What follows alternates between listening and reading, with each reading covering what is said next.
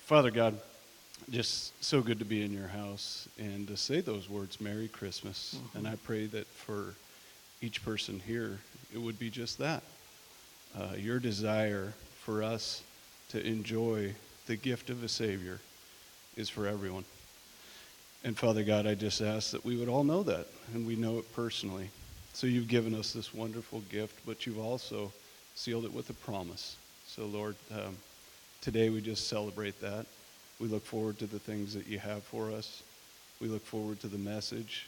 And God, I pray that we all just grow closer to you. In Jesus' name, amen. Amen. Thank you very much, Josh.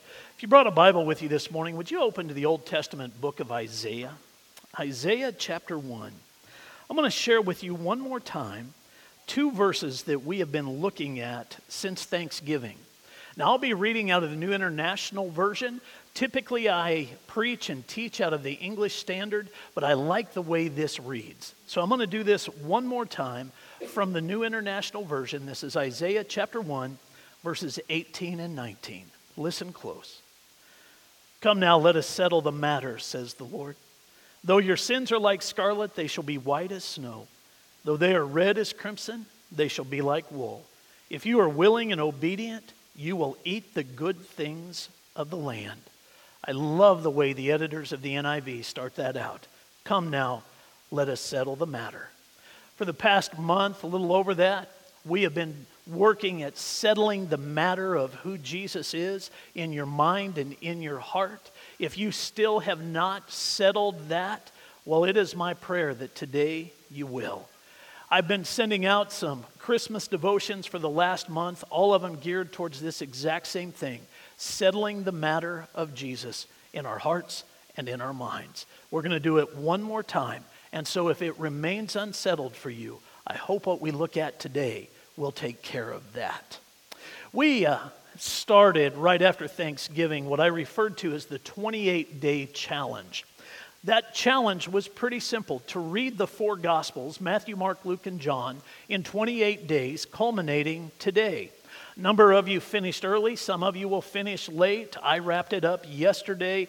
I know other people are breaking it up and doing some different things with it. It has been exciting to see the number of people that have been a part of that. Somewhere well north of 200 folks in this congregation accepted that challenge and have read the 4 Gospels, centering their hearts, centering their minds on who Jesus is. There is no better place for us to be in our Bibles if we want to learn about Jesus than in the Gospels. Now, the Bible would also tell us of itself that it is a living and active book. Hebrews chapter 4, verse 12 says it is sharper than any double-edged sword. It penetrates to dividing soul and spirit. The Bible judges the thoughts and the attitudes of our minds. It is living and active, which means very simply, no matter how many times we pick it up, we will learn something. No matter how much time we spend in our Bibles, there is always something else for us. These last 28 days have proven that to me, just as it has been proven to many of you. One of the things that struck me as I made my way through the 4 Gospels, and I mean it struck me like a hammer, it really did, was that Jesus healed people on purpose. Jesus healed people on purpose. Now, that's not a great revelation to some of you, and it isn't a great revelation to me, but it was a great reminder as I spent time in those 4 books. Jesus healed people on purpose. He actually would make this statement in the Gospel of Matthew, if you want to turn there with me, when he was talking to the disciples of John the Baptist. It is a proof that he healed people on purpose. Matthew chapter 11.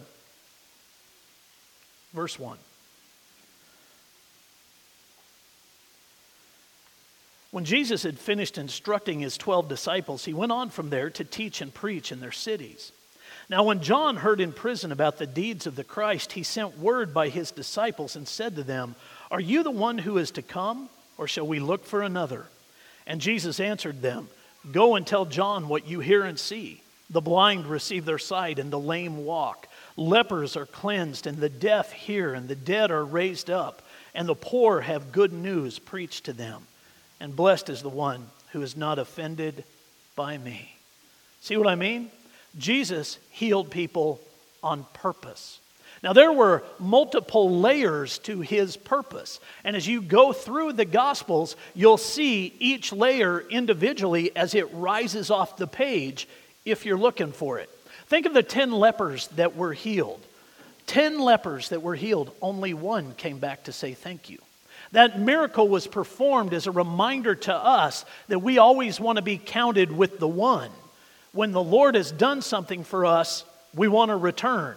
There is a great teachable lesson that we can lift out of that healing. Jesus heals on purpose. There was another man who was born deaf, and as a result of that, he was unable to speak. Jesus healed that man so that he could hear the gospel and in turn speak the gospel and impact other people's lives. The Bible would tell us in that account that other people did the exact same thing. They heard the gospel and they spoke the gospel because of the miracle that happened in that man's life. Jesus healed people on purpose. He healed a man with a crippled arm, gave him the use of that arm again, but he did it in a most unique way. Actually, he did it in a most unique timing. He did that on the Sabbath.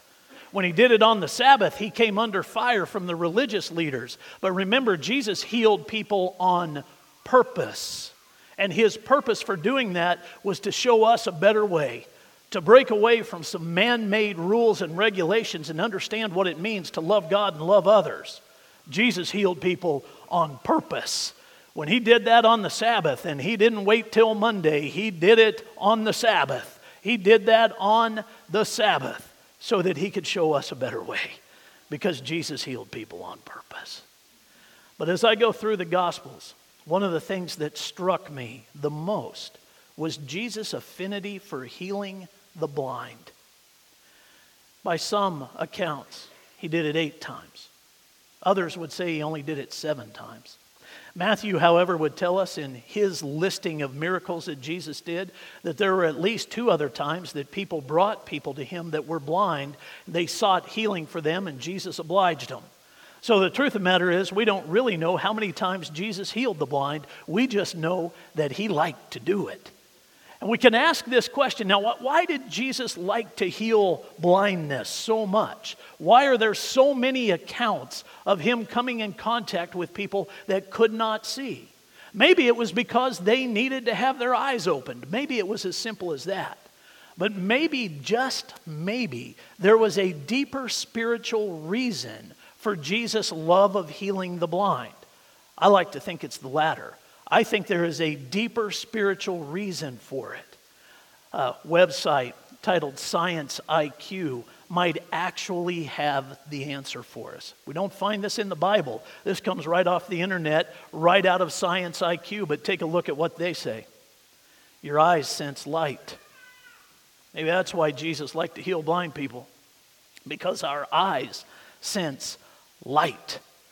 Now listen to this from the Gospel of John. Chapter 8, verse 12. Again, Jesus spoke to them, saying, I am the light of the world. Whoever follows me will not walk in darkness, but will have the light of life. Maybe that's why Jesus loved to heal blind people, because our eyes sense light, and he is the light of the world, and he brings the light of life to all mankind. Maybe, just maybe, that's why he loved that miracle so much. As you dig into the Gospels, Matthew, Mark, Luke, and John, even as you get into the book of Acts and you see other places where the apostles were performing miracles, you will not find anyone else healing people from blindness. Now, you may very well want to sit down and argue with me and say in Acts chapter 9, Ananias healed Paul from his blindness, but my argument would be this, and we can sit down and hash it out if you want to. Ananias was simply the hands of Jesus. Jesus told him to do what he did. Jesus healed Paul of his blindness. Jesus is the only person in the Bible that heals people of blindness. That's reserved for him. I like that. I like that. Because our eyes sense light, and he is the light of the world. And if we will allow him to illuminate everything around us, we will find the light of life. I want to show you a man that experienced that This morning I want to introduce him to you, some of you for the very first time, and some of the rest of you, it'll be like sitting down with an old friend. But I want you to see him again. And in the process, I want you to see what happened in his life. Join me in John chapter 9, will you? From an apologetic standpoint, which is simply the defense of our faith, I love this chapter because there is a very tangible pursuit of a relationship with Jesus that is recorded here. That's why I like it so much. This is John chapter 9, Gospel of John, starting in verse 1. Listen close. As he passed by, he saw a man blind from birth. And his disciples asked him, Rabbi, who sinned, this man or his parents, that he was born blind? Jesus answered, it was not that this man sinned or his parents, but that the works of God might be displayed in him. We must work the works of him who sent me while it is day. Night is coming when no one can work. As long as I am in the world, I am the light of the world. Having said these things, he spit on the ground and made mud with the saliva. Then he anointed the man's eyes with the mud and said to him, go, wash in the pool of Siloam, which means sent. So he went and washed and came back seeing. The neighbors and those who had seen him before as a beggar were saying, is this not the man who used to sit and beg? Some said, it is he. Others said, no, but he is like him. He kept saying, I am the man. So they said to him, then how were your eyes opened? He answered, the man called Jesus made mud and anointed my eyes and said to me, go to Siloam and wash. So I went and washed and received my sight. They said to him, where is he? He said, I do not know. They brought to the Pharisees the man who had formerly been blind. Now it was a Sabbath day when Jesus made the mud and opened his eyes. So the Pharisees again asked him how he had received his sight. And he said to them, he put mud on my eyes, and I washed, and I see. Some of the Pharisees said, this man is not from God, for he does not keep the Sabbath. But others said, how can a man who is a sinner do such signs? And there was division among them. So they said again to the blind man, what do you say about him, since he has opened your eyes? He said, he is a prophet. The Jews did not believe that he had been blind and received his sight, until they called the parents of the man who had received his sight, and asked them, is this your son, who you say was born blind? How then does he now see?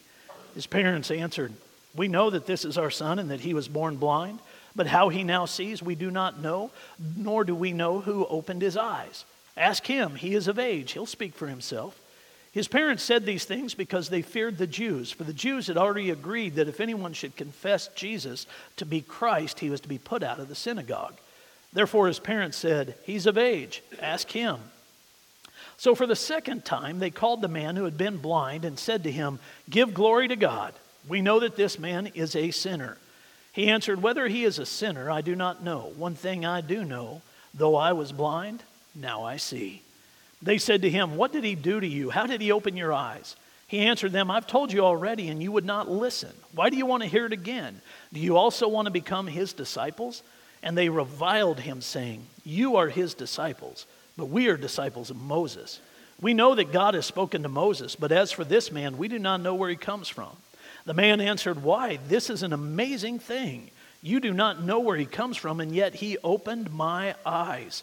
We know that God does not listen to sinners, but if anyone is a worshiper of God and does his will, God listens to him. Never since the world began has it been heard that anyone opened the eyes of a man born blind. If this man were not from God, he could do nothing. They answered him, you were born in utter sin, and would you teach us? And they cast him out. Jesus heard that they had cast him out, and having found him, he said, do you believe in the Son of Man? He answered, and who is he, sir, that I may believe in him? Jesus said to him, you have seen him, and it is he who is speaking to you. He said, Lord, I believe, and he worshiped him.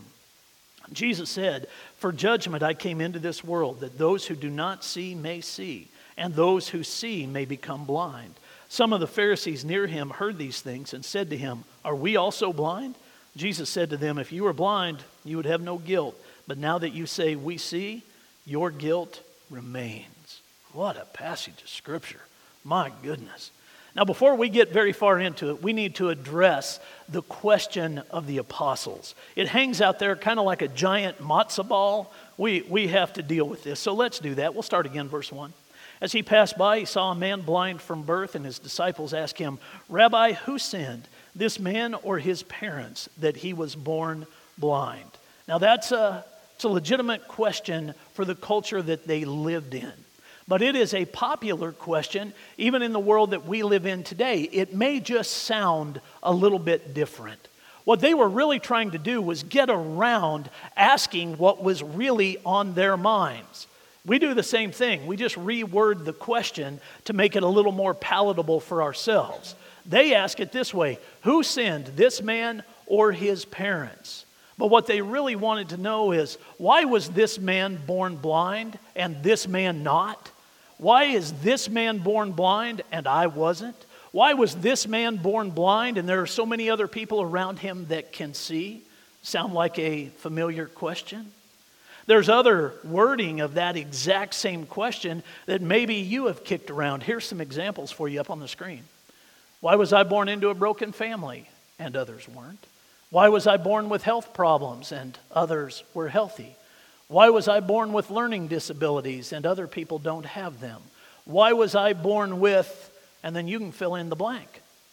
We ask this question a lot of different times and in a lot of different ways. It is a familiar question. But the way the disciples worded it was their attempt to sidestep asking something so direct. So they worded it the way they did. Who sinned, this man or his parents? Now, Jesus' response is really interesting. I'm going to put it up on the screen for you. This is coming out of the English Standard Version of the Bible, the one that I just read. It is edited a little bit, meaning I took out a portion of it because we didn't need it for context this morning. So that's all I did in the editing of this. I just took out a portion of it for the sake of time. But take a look at Jesus' response. Jesus answered, "It was not that this man sinned or his parents, but that the works of God might be displayed in him. We must work the works of him who sent me while it is day. As long as I am in the world, I am the light of the world." Now it is interesting, as a result of this response and the way it is worded or edited by the people that edited the English Standard Version and basically every other translation of the Bible, it would appear that this man was born blind. This is Jesus' answer. He was born blind that the works of God might be displayed in him. Do you see that? That appears to be the answer. But my friends, let me remind you, in the original language, there was no punctuation. In the original language, there were no periods or commas. Those are placed there by our editors.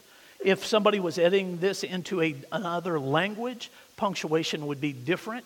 As we have edited it into English, we place the punctuation there, so it is up to the editors to do this. Now, I do have to put this caveat out there and tell you that when you are studying Scripture, study punctuation. When I was in Bible college, we had to memorize long runs of Scripture, including the punctuation. If you put a period in the wrong place, you put a comma in the wrong place, you put a semicolon instead of a colon, you were marked down on that. Because our professors, and I had one in particular that I'm not sure even loves Jesus, named Dr. Don Leach, that would hold us so tight to that almost nobody could pass his class, because punctuation really does matter. It determines meaning.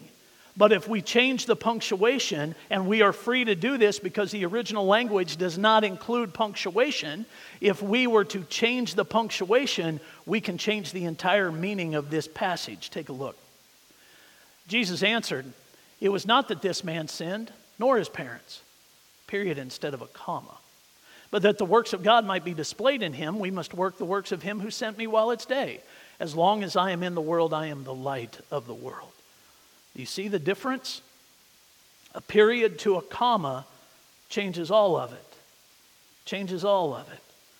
He wasn't born blind, if we follow this particular rendition of it. He wasn't born blind so that the works of God might be displayed in him. It just happened. Life happens. Did that happen around God? No. Did God not know that that was going to happen? Certainly God knew that was going to happen. God knew he would be born blind.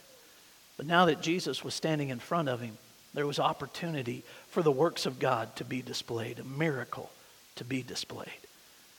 And there was. And there was. This man was about to experience the light of the world. His eyes were about to be opened, and not just his physical eyes, but his spiritual eyes. And he was about to really see, not just the things around him, but to see God. And his pursuit is so intriguing. This is the apologetic side of it, as his eyes were opened. Until about 10 years ago, no one was able to restore sight to people that had lost it. And even today, the science of restoring sight, particularly to those that are born blind, is very sketchy. At best, it is very sketchy. There has been a little bit of success in the nation of India, as far as I can tell. That is one of the main testing areas in dealing with blindness. So it's a very, very new science. It is a very new procedure, and they are still struggling to get it right. But one of the things that they have determined in India, as they have reestablished or actually established sight for the first time for people, is it takes about 8 days for all of their senses to calibrate together. So here's how they would study that. They would give someone born blind shapes, textures to hold in their hands before they would go through the procedure. They would do everything that they could to have them identify the object that they were holding in their hands. And they would do that with 4 or 5 different objects. And then once their eyes are opened, they would have them look at those objects and then identify each one of them, now utilizing their eyes instead of touch, to see how long it would take. In every case where they have tried this, it has taken roughly 8 days to get their other senses to line up with their eyes. It takes a little while for everything to calibrate when your eyes are opened. This man, in John chapter 9, illustrates that perfectly. It took a little while for him to calibrate into who actually performed this miracle for him. Did you see the process? The first time that he was questioned, he responded to the Pharisees, he is a prophet. That's a pretty good response for a guy living during those days. This man must be a prophet. They pushed him a little bit harder, and he finally responded, he is a man of God. Until they finally pushed him the hardest, and he said, he is the Son of God. And it wasn't actually them that pushed, it was Jesus who presented. So he moved from him being a prophet to him being the Son of God, as all of his senses and all of his understanding came into line one with the other, and he knew it was Jesus. It was Jesus, the Son of God, that had done this for him. He went through the calibration process to get to a place where everything would be settled in his mind and in his heart, and he could acknowledge Jesus for who he was. There is a process, a natural process that happens for so many people, much like that. And we don't have to be ashamed of the process. If you have been in that process, in that journey, trying to settle the matter of Jesus for yourself, there's no shame in the fact that it hasn't happened yet. All I can say is don't wait too long. Make sure you get it settled, that you know who Jesus is. Get everything calibrated so that it is lined up for you. So I look around this room, I know there's a lot of stories just like this one from John chapter 9. It may not be physical blindness that Jesus healed you from, but it's spiritual blindness, and it took you a while to get there. But you're there. And what a great testimony that you are there, able to say, he is the Son of God, and he is my Savior. He is my Savior. That's what the Lord has done for us. And we get to see what happened in this man's life, and we get to see the journey that he went through. But we also get the privilege of taking a close look at the Pharisees, the ones that were pushing him, the religious leaders. And we see a completely different reaction from them. They were struggling to settle it in their minds, and they never got there. They didn't get to a place where they could say, Jesus is the Son of God, the Messiah that we have been waiting for, the Savior of the world, if you will. And I would offer to you that the reason they didn't is because they asked the wrong question.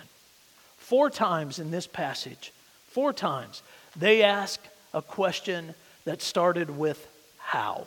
This word up on the screen right here. How? How did this happen? How did he do this? And he would respond, he put mud on my eyes and told me to go to the pool of Siloam and wash, and I went and washed. There's the answer. And they would push again, tell us how he did this. I love the blind man who can now see. I love his response. I already told you. If you're looking for more details, they ain't coming. I already told you. He spit on the ground, he made some mud, put it on my eyes, told me to go to Siloam and wash. So you know what I did? I went to Siloam, I washed, and now I can see. That's it.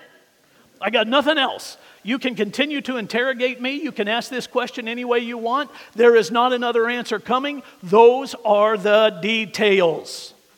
But it wasn't enough. So they kept asking 2 more times. How did this happen? When they didn't get the answer they wanted, they went to his parents. I think that's funny. So they went to his parents, and his parents said, go ask him. He's of age. We weren't there, and of course they were a little bit worried about being excommunicated, so they were hedging their own bets. But they said, go ask him. They were asking the wrong question. And a lot of times we do the same thing. When it comes to trying to settle the matter of Jesus in our minds, we ask this question. How will God do that? How will God save me from my sins? How will God grant to me eternal life? How will God bring me into heaven? How? My friends, the question that we need to be asking is much simpler than that. And all we have to do, and we talked about this a few weeks ago, so those of you that were with us, this will sound very familiar.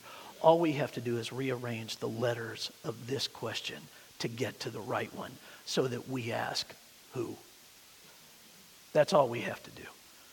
That's the primary question. Who is this man? Who is this man? And if we are willing to ask it just like that, who is this man? And we use that as a springboard, which you see that all through the Gospels. People start with a question just like this. If we will use that as a springboard to find the answers that we are seeking, we will get there. Who is this man? That's all we have to do. Start searching from that point, and you will get to where you need to be. I promise you that. I promise you that. This question penetrates to dividing soul and spirit, joints and marrow, light from dark, heaven from hell. Who is this man? If you are unsettled on the issue of Jesus, then you ask this question. But as I have been studying Scripture and have been in John chapter 9, I am absolutely convinced that for many people, there's a step before this even. It's a step that gets the wheels turning in our heads, gets us thinking about some different things. In verse 25, we see it. Take a look. John chapter 9, verse 25. He answered, whether he is a sinner, I do not know. One thing I do know, though I was blind, now I see. There's another question that can help us settle the matter of Jesus if we will honestly ask it. What has he done for us? What has he done for us? Now, some of you will be ready to say nothing. He's done nothing for me. And maybe you would look kind of like the disciples did and ask questions like this. Why was this man, or why were some people born into a family where God was glorified and Jesus was the center of everything and I wasn't? Why have I had to struggle so much? Why have I had to overcome the things that I've had to overcome? Why has this happened? Why has that happened? And you'll look at those questions and they will keep you from recognizing that the Lord has done anything for you. But listen, He has. He has. And if you're willing to start there, if you're willing to honestly answer that question and see the answers, then you'll understand what the Lord has done for you. Let me show you 6 things that every believer in Jesus can put forward in answer to the question. And it sounds like this. I know that once I was blind, but now I see. Jesus has delivered every believer from spiritual blindness and brought us into the light. And here's 6 things that illustrate it. I was a sinner separated from God. My sin meant that what I deserved more than anything was death. Then I met Jesus, and he spoke of forgiveness for my sins and eternal life. I repented of my sin, sought a deeper relationship with the Lord through baptism, and I've never been the same again. In answer to the question, what has the Lord done for me? Those 6 things are true for every believer in Jesus Christ. Those 6 things, they ring true. If you don't have anything else, you have these ringing true in your life. And I don't want you to say, well, that's what Phil says. I want you to know that I took all 6 of those things right out of Scripture. Here's the passages that back that up, every one of them. I encourage you to take a picture of that if you need to, so that you can look them up. Number 3, I'll call out to your attention. It is Christmas Sunday, so I want to pull this right out of the Christmas story. This is found in Luke chapter 1, starting in verse 76. And you, child, this is Zechariah's prophecy over his son, John the Baptist. And you, child, will be called the prophet of the Most High, for you will go before the Lord to prepare his ways, to give knowledge of the salvation to his people in the forgiveness of their sins, because of the tender mercy of our God, whereby the sunrise shall visit us from on high, to give light to those who sit in darkness and in the shadow of death, to guide our feet into the way of peace. Zechariah would actually say to his son John, you'll preach about what Jesus is going to do. He's going to bring forgiveness. He's going to deal with people's sins. He's going to do that for us. Today, on Christmas Sunday, we get to remember that. We get to recognize that and celebrate that. And that sits right in the center of the 6 things that we were just talking about. For everyone that has settled the matter of Jesus in their life, that truth remains. Jesus dealt with our sin. He did it by coming to this earth. He did it by dying on the cross. He did it by coming out of the grave. If we have to have the how questions and we're seeking the answers, those are the ones that matter. How did he do it? By coming to this earth, by dying on the cross, and by coming out of the grave so that we can do the same. If the Pharisees had asked that question, they'd have gotten there. If they'd looked at this man's answer in verse 25 and really listened to it, they would have gotten there. Here's what I know. Though I was blind, now I can see. Now I can see because of Jesus. I want to leave you today with just 2 questions. Christmas questions, if you will. One's for you to think about not only today but throughout the course of the week. And if the matter of Jesus remains unsettled in your heart, you come back to John chapter 9 over and over and over again in your pursuit of the truth, of knowing who he really is. And you ask these 2 questions until you get them settled. Here they are. What has Jesus done for you? I already answered that question. Who do you believe he is? Who do you believe he is? And when you can answer that, you've got it. You've got it. He is the Son of God. The man in John 9 would look right at Jesus. Pay attention. Look right at Jesus and say, tell me who the Son of Man is so that I can believe. And when Jesus revealed himself as such, he did. He did. And as Jesus reveals himself to you as the Son of Man, the Savior of the world, then you can say the same. Now I believe. Now I believe. Why don't you stand and pray with me?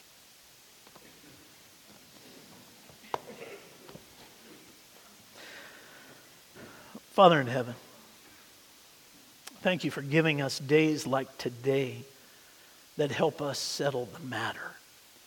They remind us of your goodness. They remind us of grace, forgiveness, and mercy.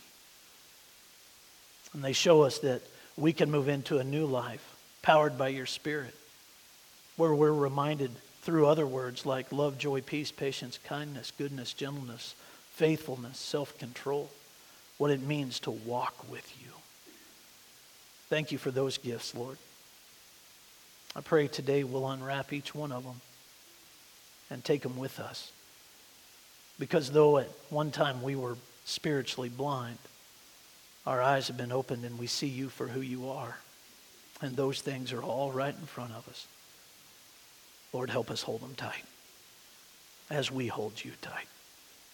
But this morning I want to pray for those that have yet to settle the matter unto salvation. Would you let that happen today? And I pray, Father, for those that have yet to settle the matter unto transformation.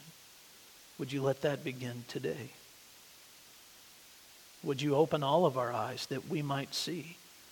And for those that are still struggling to calibrate their spirit with their eyes, I pray it'll happen. And I pray it'll happen soon. Father, we love you. We're grateful for all that today means. Thank you for granting us the privilege to be here to worship you today. In Jesus' name, amen.